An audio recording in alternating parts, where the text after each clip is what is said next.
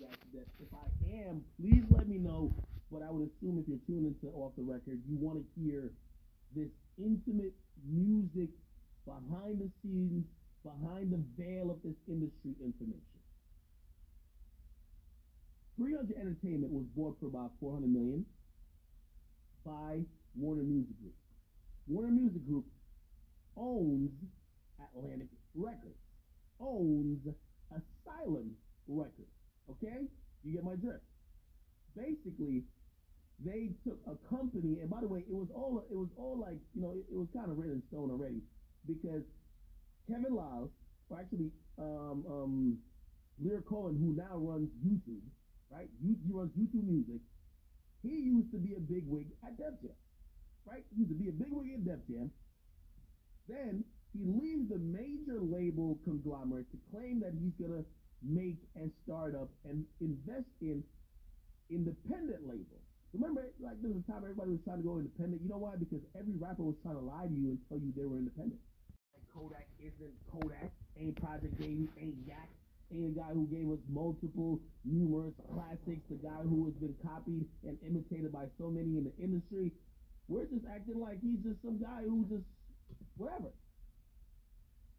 Well, is on a wait and see formula. And by the way, for the people who do watch Off the Record, I hope you watch to gain some musical knowledge and also teachings about what happens behind the scenes. Because Kodak Black, his EP wasn't supported by his label. These Lucy songs weren't supported by his label. Super Gremlin, which by the way now is doing really good, everybody's calling it a hit. They just got on to supporting that as a label. You know why? Because labels don't want to put your album out thinking your album's gonna get you hot. Atlantic pretty much looked at Kodak when he got out and said, "I'm gonna drop your album, but bro, you gotta kind of get hot." And that's usually a keyword and a code word for, dog, we're not about to put out and put money behind your music and pitch it to all these DSPs or whatever the case is that needs to be done to get an artist in the system and working until you show us the fans still got your back. So Kodak dropped the EP without his label support. Minimal support. Okay? They see Dirty K popping off, they're gonna fucking jump on it and be like, oh, okay, we like the song. Are they supporting the whole tape? No. Okay? They're only supporting what they see already has some type of buzz. This is the shittiest place for any artist to be in. It's the shittiest place because the label is looking at the artist and they're saying, you give us a reason to spend the money we're going to charge you on you. Okay. Now, we're going to eventually recoup because if we spend it, you owe us. But before we decide to spend it, you got to give us a reason that if we spend it, we know we're going to recoup. So, they're not trying to work Kodak's projects, at least right now. They want a complete album, like, turned into them, and then they're going to do the label stuff. These days, the label, you know what I mean, is nothing but a bank, and someone with, like, pretty much a Rolodex of, like, quote-unquote contacts that they've leveraged through the business of music.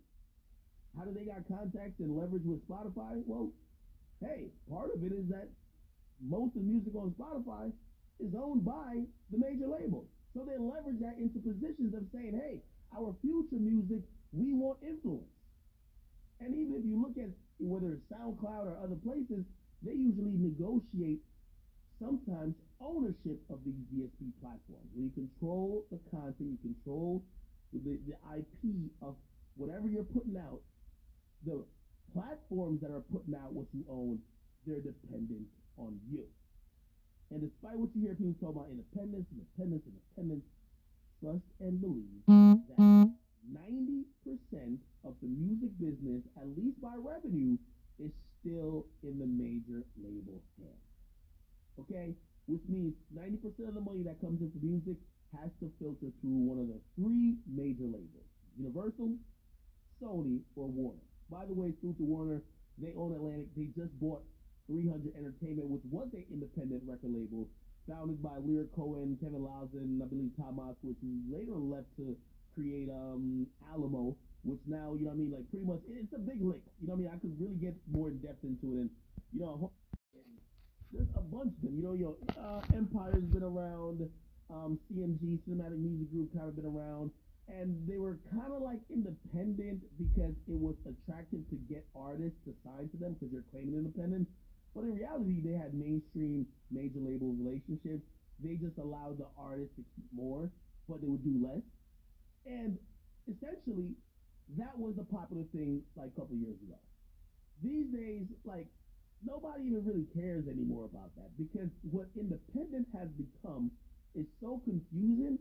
You can't tell who's independent from not being independent. Not to bring up something that recently just happened, but and God rest his dead when it comes to Young Dolph. It goes back to even what Soulja Boy was saying.